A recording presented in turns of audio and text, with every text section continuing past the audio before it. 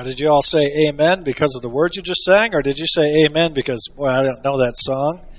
I'm really thankful that one's over. Maybe a little both there could be. All right. Turn in your Bibles, please, to the book of Hebrews chapter 9. Book of Hebrews chapter 9. And we're going to be looking at verse 15 today. And you're thinking, oh my goodness, how are we going to only look at one verse here today? Well, it is chock full of stuff here today. And, Hebrews has been a very challenging book.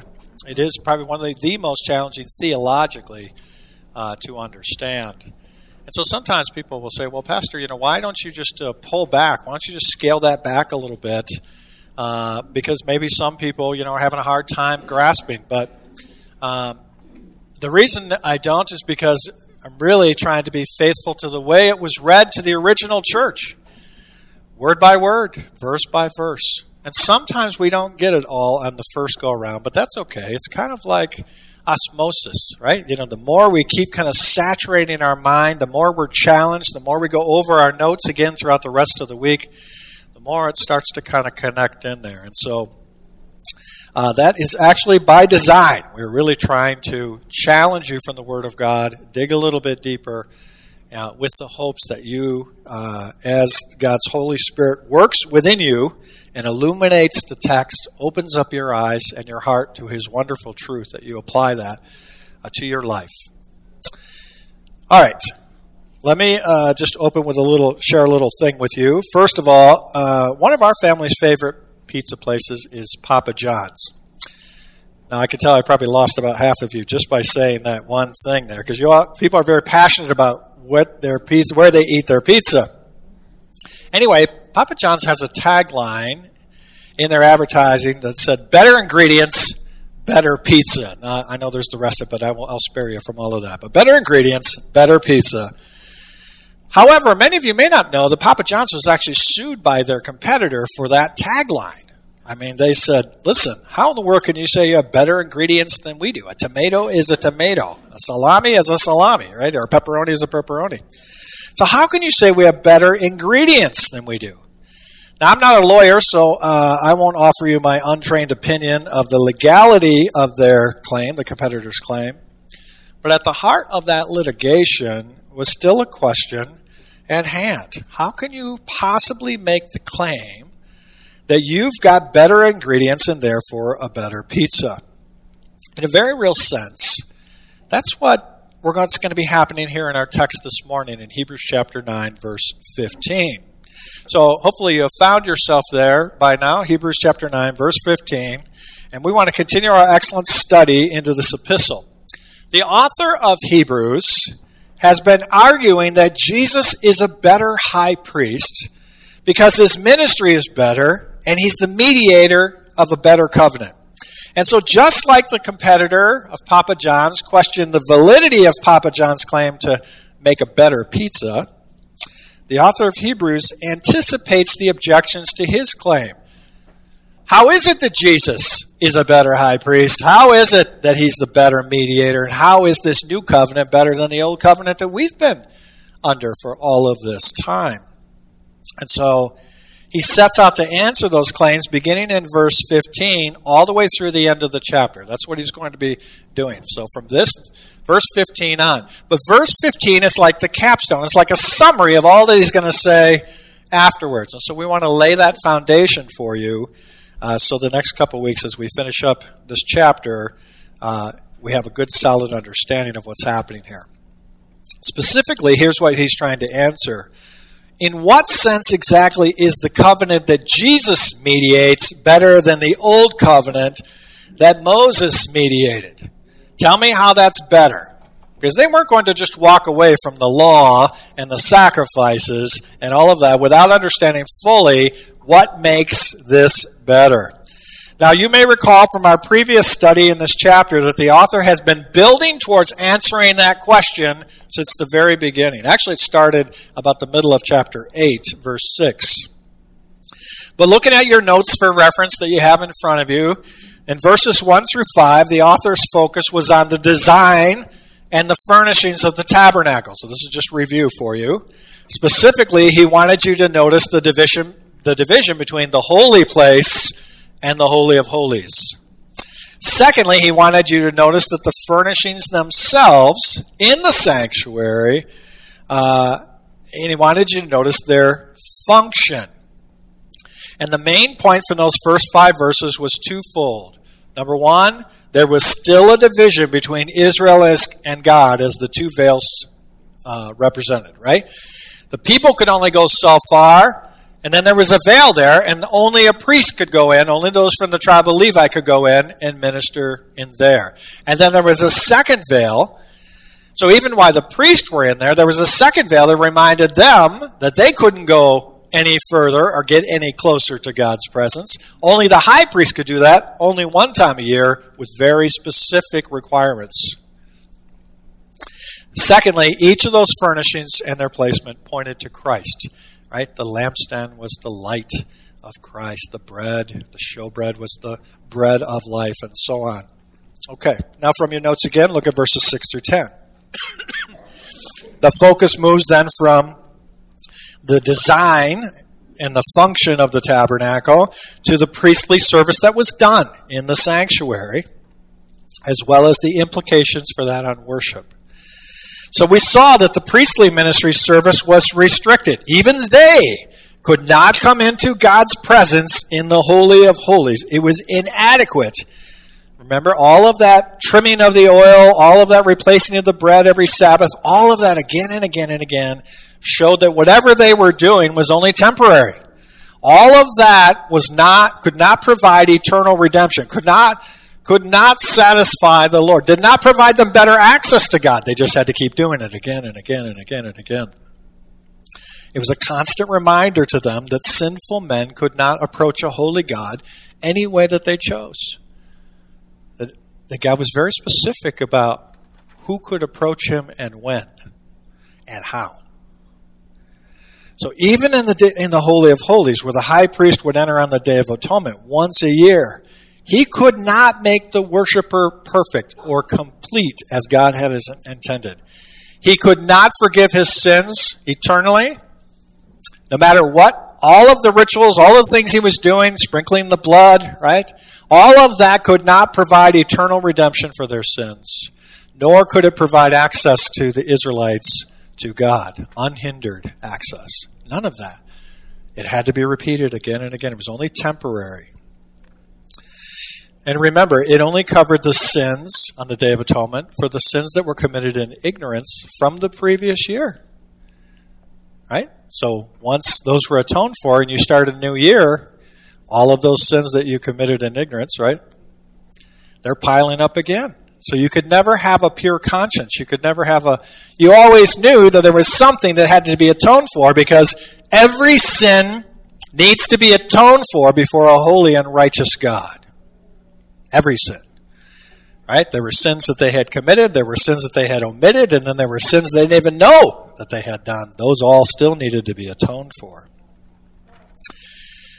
Okay, and that brought us to Jesus' high priestly ministry and why it was better than the priestly ministry that we just talked about in verses 6 to 10. So in your notes, once again, verses 11 to 14, why is it that Jesus is a better priestly ministry? Well, Jesus worships in a better sanctuary, one not made of this creation, one not made by human hands. Secondly, Jesus offers a better sacrifice. He doesn't bring the blood of bulls and goats. He brought his own blood, the Lamb, the perfect Lamb of God, the sinless one. He brought his own blood. Lastly, Jesus' sacrifice was once and for all, right? Once and for all. And the results were the forgiveness of sins for how long? Forever. Forever. Which purifies our conscience and sanctifies our service for worship. And it's because of his ministry that we obtain eternal redemption. All right, all of that is setting up for us to understand the author of Hebrews' argument of why this new covenant is better than the old covenant. So before we get to that, let's go to the Lord in prayer, ask him to bless our time together in his word here this morning. Heavenly Father, thank you, Lord, again for your grace upon grace in our lives. Thank you, Lord, for each and every saint that you've brought here today, Lord. I pray you would open our eyes and our hearts and our minds, Lord, to your wonderful truth. And I pray, Lord, that we wouldn't just be hearers of the word. We wouldn't just hear this, Lord, and then say, boy, the person next to me really needs this. But rather, Lord, we would say, Father, what would you have me do with this in my life first? How can I apply this to my life in a way that brings you honor and glory? So, Father, that's our heart's desire here this morning. We pray that every thought we have will be held captive for you, and that everything we say and do, and even think, would bring honor and glory to you. In Christ's name we pray. Amen. So we're in verse 15. Let's look at that together then, shall we? Hebrews 9, verse 15. For this reason, what reason? All that he's been talking about, all that I just reviewed from verse 1 on, he is the mediator of a new covenant. Okay, he is the mediator of a new covenant. So verse 15 is really, like I said, a summary statement of the entire chapter. Christ is the mediator of a new covenant. And again, what is a mediator? A mediator is one who stands between two parties, right? And helps to reconcile those two parties. The very fact that we even need a mediator demonstrates again that we are separated from God. Right? We wouldn't need a mediator if we had already had access to God. If what they were doing before would have provided access to God, we have no need for a mediator. What is it that separates us from God? As Eric said, it starts with an S and ends with in. Okay? It is sin. Sin is what separates us from a holy and righteous God. And sin is what must be addressed permanently in order for us to have permanent and unhindered access to God. We can't have a temporary covering for sin and expect eternal access to God, because those sins need to be dealt with eternally and permanently. Now, having laid down that as a foundation, the author is stating that there's really only one mediator who can bring about permanent and unhindered access to God. There's only one mediator who can obtain eternal redemption for us. And there's only one mediator through whom we can obtain eternal redemption and our eternal inheritance, and that mediator is Jesus. We cannot obtain any of those things on our own efforts. There's nothing I can do personally to obtain eternal redemption for myself apart from Christ. Nothing I can do. I can't earn my way to heaven. I can't think my way into heaven. I can't do enough good deeds. I can't open enough orphanages or build enough hospitals. I can't do any of those things to get and have eternal redemption for my sins. None of those things. We cannot obtain any of those things through our own efforts. No amount of good works will provide eternal redemption. Nothing in the sacrificial system. Under the law, nothing in the law, nothing from the priest or even the high priest could ever purify your conscience, because they were only temporary. And as I explained earlier, the moment I sinned, there I am again. I can't have a pure conscience because I just sinned, and so until I go and shed blood or make a sacrifice for that sin, I'm still carrying around that guilt. Nothing under the old covenant could secure any of those things either. There needed to be a new covenant and a new mediator. And Jesus is that new mediator. He is the one who stands in the gap between God and men. He reconciles God to men, and he reconciles men to God. Look, the author has been already telling you and quoted Jeremiah 31:31, right? The new covenant, which incidentally is really the only place in the Old Testament that explicitly talks about the new covenant. The author has already demonstrated that Jesus is the only one that fulfills all of those prophecies, right? When his law would not be written, his word would not be written on stone tablets, but where? In our hearts and in our minds. So he's already demonstrated Jesus is the only one to do that. He's the reality to which all those Old Testament types were pointing towards. So to leave Christ and go back to those old shadows would be to reject the reality in favor of the shadows. And by so doing, you would be rejecting Christ, which your only means to reconcile with God. Now, when did Jesus actually become the mediator, or how did that happen? Our text actually tells us that. If you see that little phrase, a little clause there, it says, so that. Okay, Jesus, for this reason, he's the mediator of a new covenant. And then notice what comes next. Since a death has taken place for the redemption of the transgressions. Look at that. Since a death has taken place. Jesus, by the act of his death, became the mediator between God and men. Actually, that is point number one. Through his death, Jesus inaugurated the new covenant. Do you see that? Jesus inaugurated the new covenant. The only way that anybody could ever have access to God was if their sin had been atoned for, right? The wages of sin is death. Sin put up a barrier of death. So when Jesus died and paid for our sins, he removed that barrier of sin. His death was payment of sin, which tore that veil and provided access to the Holy of Holies. When Jesus died, he removed the barrier and provided that unhindered access to God. It was by his death.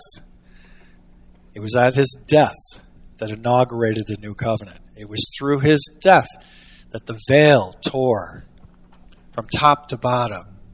Through his death that provided that access to God. Through his death and atoning sacrifice, our sins are forgiven. Now look at point number 2 then. Through his death, Jesus provided redemption for every age. Through his death, Jesus provided redemption for every age. Now notice there in verse 15b, the second part of verse 15, it says, since a death has taken place for the redemption of the transgressions that were committed under the first covenant. Now that's a very interesting statement. So the author is stating that Jesus' death not only provided redemption for sins under the new covenant, right, since the cross, but he's saying it also provided redemption for sins under the old covenant. His death works to forgive the sins of all those believers under the Mosaic covenant, and it works forward to forgive the sin of all the believers under the new covenant.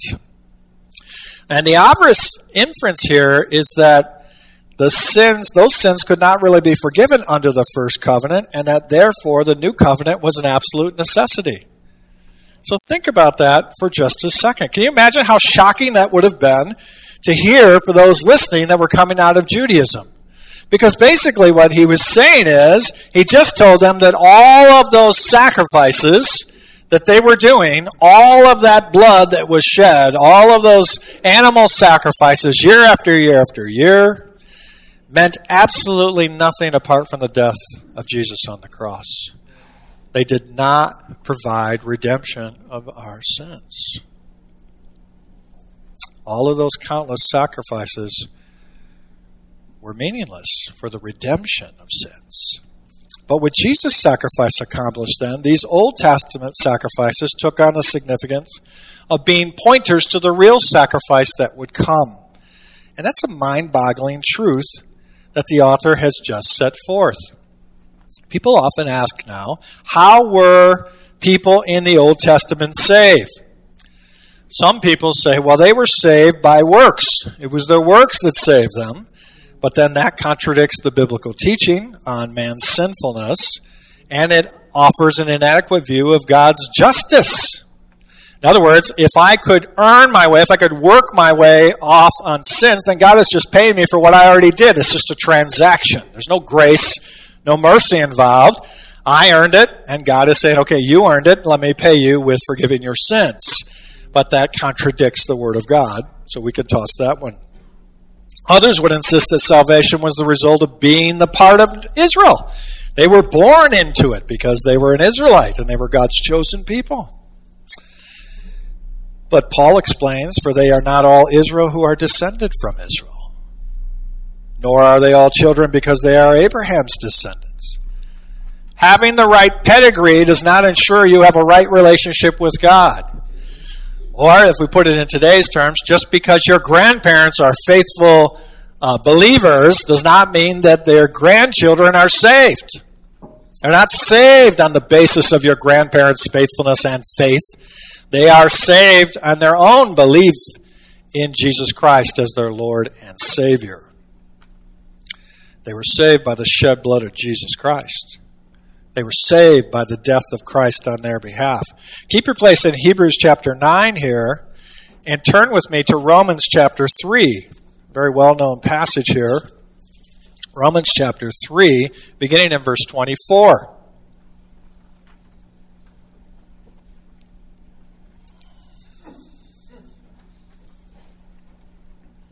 Here's what Paul writes. He's talking about justification here. He just got done saying, in verse 23, all have sinned and fall short of the glory of God.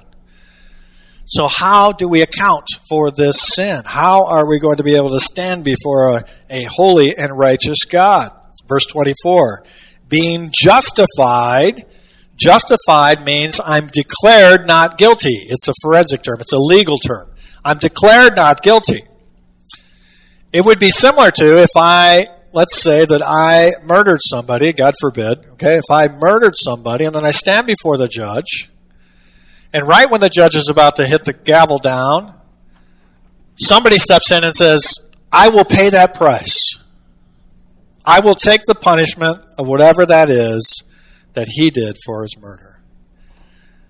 And so the judge says, okay, you will pay the price then, and you may go free. So I would be set free. Does it make me not guilty? No, I was still guilty, wasn't I? I still committed the sin, but I'm declared not guilty. That's what justification means, okay? I'm declared not guilty. So look at verse 24. Being justified, being declared not guilty, how? As a gift by his grace through what? The redemption which is in Christ Jesus. The redeeming, the paying of the price, which is in Christ Jesus. Verse 25, whom God displayed publicly, so that all would know as a propitiation. That's another big word, which means what? The turning away of God's wrath, okay? The appeasing of God's justice. In his blood through faith. This was to demonstrate his righteousness, because in the forbearance of God, he did what for the sins that were previously committed? He passed over those sins. He passed over those sins. You know, have you ever gotten a letter in the mail from a credit card company telling you that you're pre-qualified? Do you guys get those? We seem to get those every week. There's just another one there. And the letters will usually tell you if you spend $5,000, they've already checked you out, decided you'd be a good customer. Now, this is just a trick, right? I can hear a couple of you laughing already. And they're just trying to get you to spend money so they can charge you some interest on here. And God has also, though, in a sense, pre-qualified us for righteousness. And unlike the trickery involved with the credit card companies, he's pre-qualified us by already applying the righteousness of Christ to our accounts for all who have put their faith and trust in Christ. Now, in the same way, if you can think about it, remember when the high priest would go in on Yom Kippur on the Day of Atonement, right? What sins was he forgiving? Was it the future sins that they hadn't committed yet? No, it was all of those sins in the past. So in other words, he was, through the shed blood of Christ, was trying to atone, or was atoning for past sins, right, that they had committed. It was retroactive, if you will, for the sins that were committed the previous year. But the sacrifice of Christ extends all the way back to Moses, it tells us here, and by implication, I will tell you, all the way back to the Garden of Eden. The sacrifices offered were but shadows of the sacrifice that was to come that would be sufficient to cover all that sin. The sacrifices that they were doing demonstrated their faith in God's final sacrifice. Sometimes you may have heard it like this. All of those Old Testament saints were saved by grace, through faith, on this side of the cross, looking forward to the cross. Looking forward to the time when God would send the Messiah who would take on the sins of the world, who would stand in our stead, who would bear our sorrows, who by his stripes we are healed. So on this side of the cross, they were looking forward to that day when they would have eternal deliverance, eternal salvation. On this side of the cross, where we are today, we look back at what Jesus has done. And that gets applied to us as well. Acts 17:30 says, "And the times of this ignorance God overlooked, but now he commands all men everywhere to repent and believe." You see, there was a time in God's mind when he saw Jesus' death on behalf of those even who lived before he died, knowing that because of their faith and obedience, he would be applying Christ's righteousness to them through faith by his grace.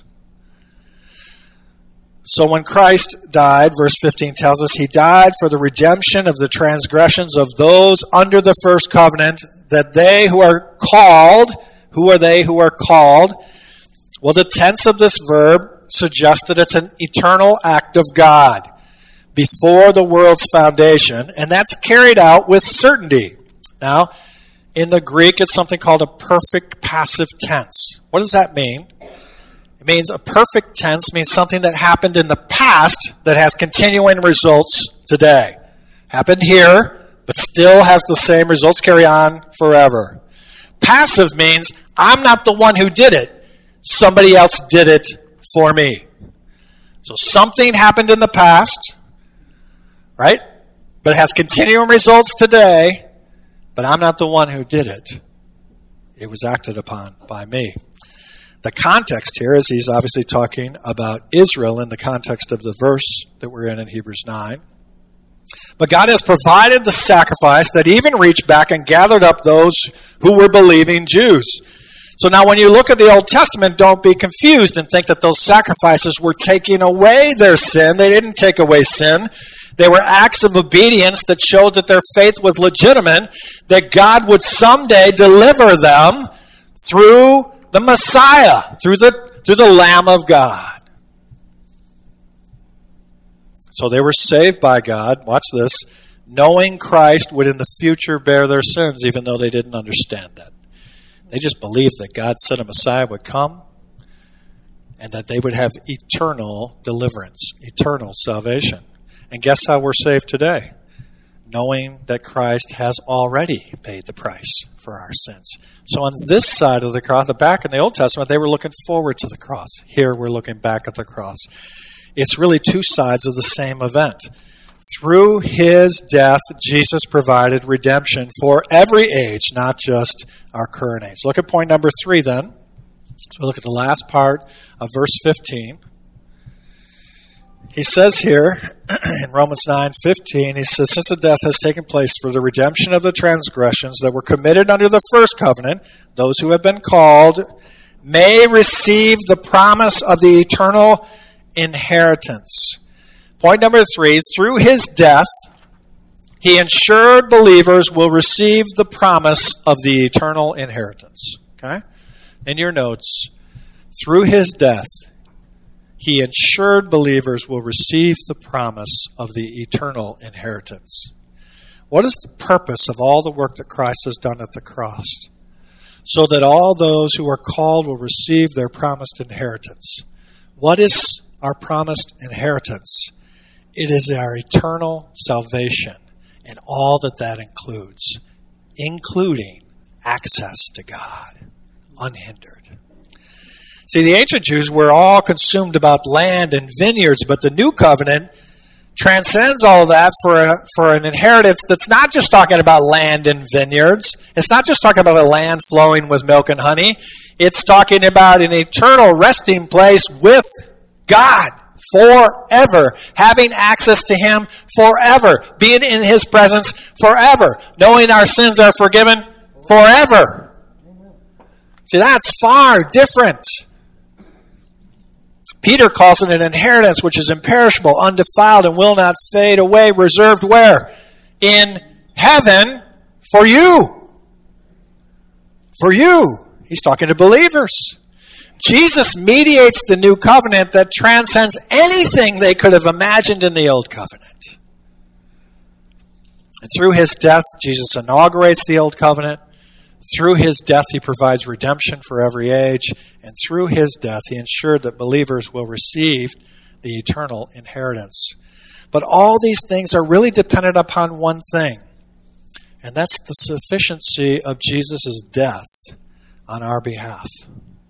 All of that, all of those things, the fact that he is the mediator of a new covenant, the fact that he's anchored in the Holy of Holies, all of that is predicated upon his death being sufficient to ensure that all of those things would happen.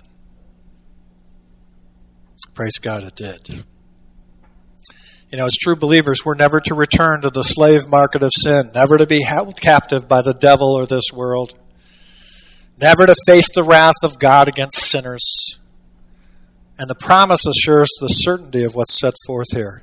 We have a hard time when we see the promise, when we see that in Scripture, don't we? We have a hard time today when we look at that word promise, because a promise doesn't seem to mean what it meant even just 50 years ago. Imagine 2,000 years ago. So we see promises and we go, well, there was a promise made in a marriage, and then those promises were broken, or there was promises about repaying money, and then, loans are defaulted in record number today. In fact, the promise is only as good as the character and ability of the one making the promise. That's why Paul reminded Titus to look forward to the great hope of eternal life, and then he followed that up with the assurance that God cannot lie. He's saying, listen, your promise is based on the character of God, and he cannot lie, he cannot tell the truth, he cannot act contrary to the truth, and he can never change. How secure is that promise? What God has promised the patriarchs of the old was grounded in the future of the work of Jesus Christ on the cross. All of that, God's plan of redemption, from Genesis to Revelation, all of that was pointing towards Christ. Can you imagine that? Even before time began. So here's what I want you to take away from this, folks. Point number one, through his death, Jesus inaugurated the new covenant. The only way that anybody could ever have access to God was if their sin had been atoned for. And that required not just the shedding of blood, but death. Death had to occur. So when Jesus died and paid for sin, he removed that barrier. And, of course, his death was payment for our sin. That tore the veil and provided access to God. And through his sacrificial death, the promises of the new covenant have been brought about. Through his death, he has inaugurated the new covenant. Point number two, through his death, he provided redemption for every age. Jesus' death not only provided the redemption for sins under the new covenant, it provided redemption of sins under the old covenant. The sacrifices offered were just shadows pointing to Christ. And the sacrifices themselves demonstrated their faith in God's final sacrifice as they looked beyond the blood of bulls and goats to God's perfect sacrifice. And point number three, through his death, he ensured believers will receive the promise of eternal inheritance. What is our eternal inheritance? It is our eternal salvation and unhindered access to God. As Peter says, it is an inheritance that is imperishable, undefiled, will never fade away, reserved in heaven for all you who believe. What God promised the patriarchs of the old was grounded in the future work of Christ on the cross. Now I want you to notice the very fact that the new covenant was prophesied along with a new mediator lets you know that God knew his people would never be able to uphold the law perfectly. The law was never intended to be the means of salvation. There was never a possibility of salvation apart from some divine atonement.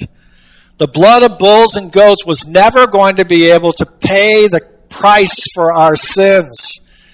They were just a symbol, a covering to point us towards God's ultimate sacrifice of His Son. Never a possibility of salvation in this fallen world apart from the grace of God in Christ. The law was not an alternative way. No, the law was the standard of living that God's people were to walk after, yet God knew they would never be able to do it perfectly. He knew that they would never be able to follow the law perfectly. They were going to be condemned by that standard, and therefore, in the very giving of the law itself, God gave sacrifices to provide for people who would fall short, and He knew they would.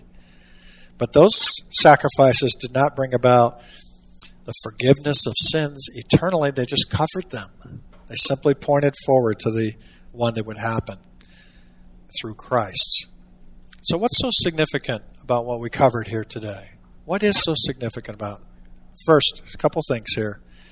Can you imagine that those who were tempted to go back to Judaism, remember that's who He's speaking to, right?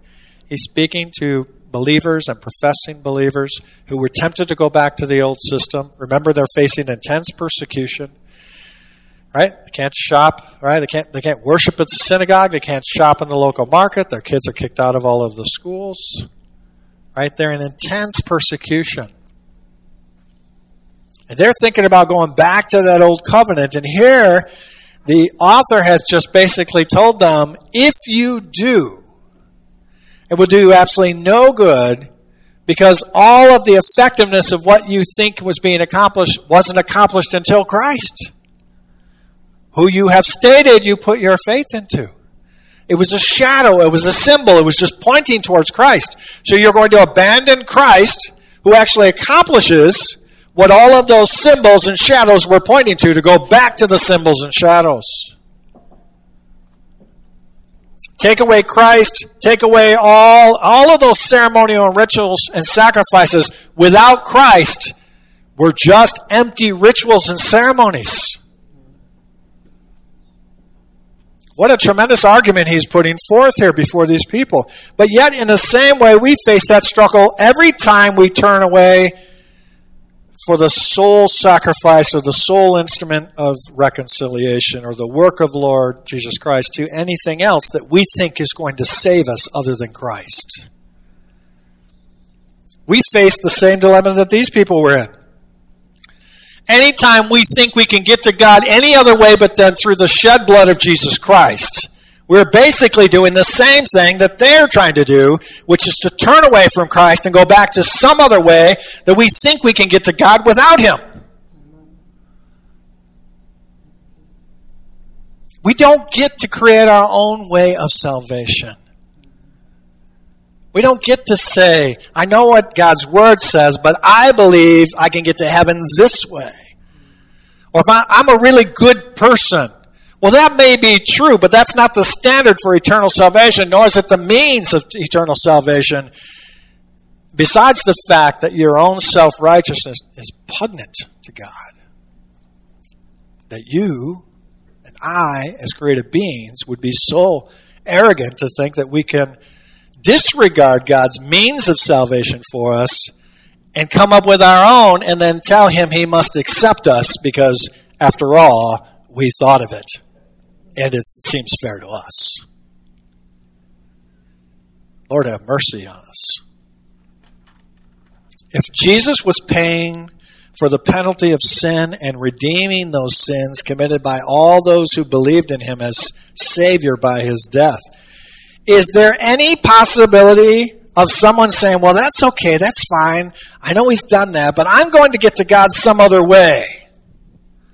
I'm going to get to God on my own. I have this other plan for my relationship with God. Do you think there's any chance that that's going to fly if the actual price for redeeming our sins was the death of His own Son? Do you think that any other proposal that we put forth to God as a means of having to accept us is going to fly? Please say no.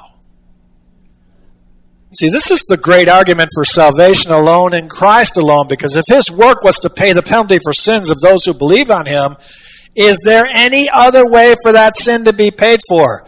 No. The author of Hebrews says no. There's only one way for that sin to be paid for, and you can't do it. I can't do it either. Only the Son could do it. And he did. There was a lifeguard that was on duty when he noticed a gentleman was in trouble, and he dove into water and he swam out to the struggling man, stopping about 3 feet from him. And from that short distance, the lifeguard realized that the victim was a rather large man. Not wanting to be taken under, the lifeguard considered his dilemma. Not only was the man sizable, but he was also trying to save himself. He was afraid, and he was swinging his arms, and he was panicking, and he was throwing his and slapping his arms on the water. He was in trouble.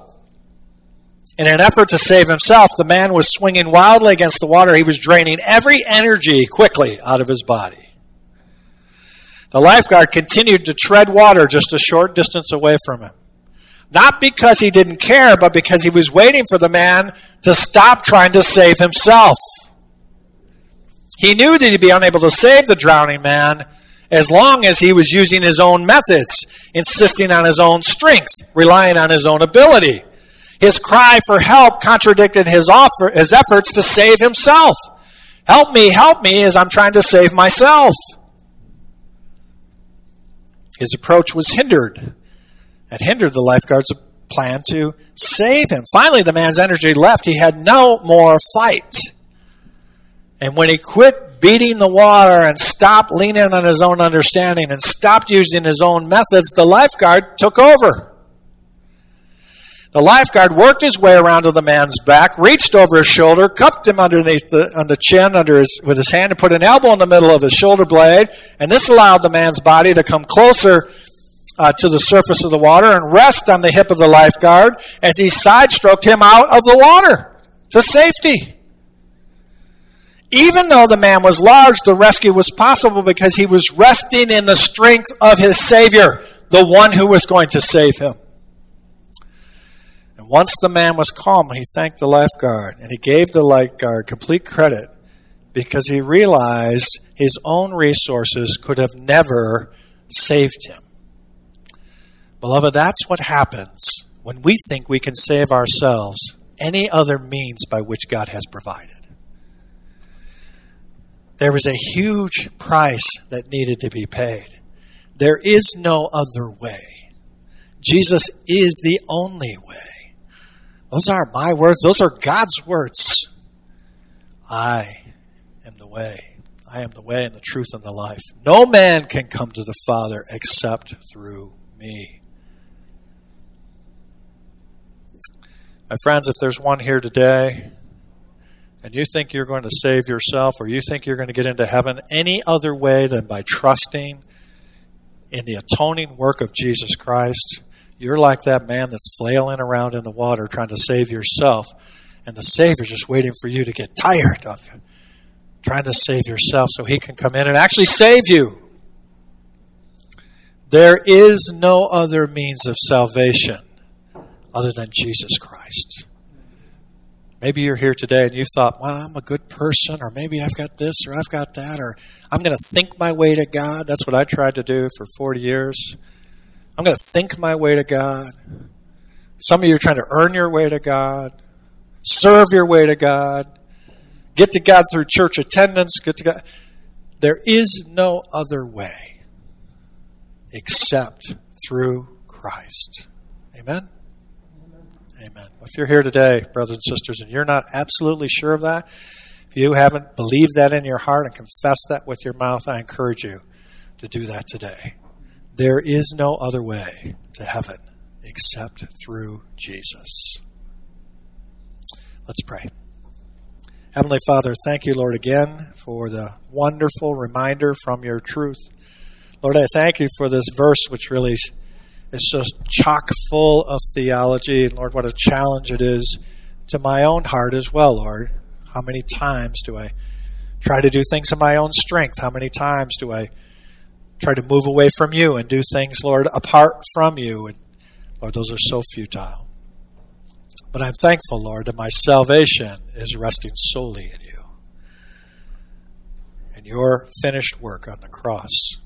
Thank you, Father, for sending your Son to die on the cross for our sins. And I pray, Lord, if there's one here in our midst who does not know that and believe that in their heart, that today would be the day, maybe just right where they're sitting, Lord, today would be the day when they would just surrender it all to you. They'd quit flailing their arms in the ocean of this world. And Lord, just rest comfortably in their Savior. Thank you, Father, again for this message. Apply it to our hearts and our minds in a way that brings you honor and glory. We ask this in Christ's name. Amen.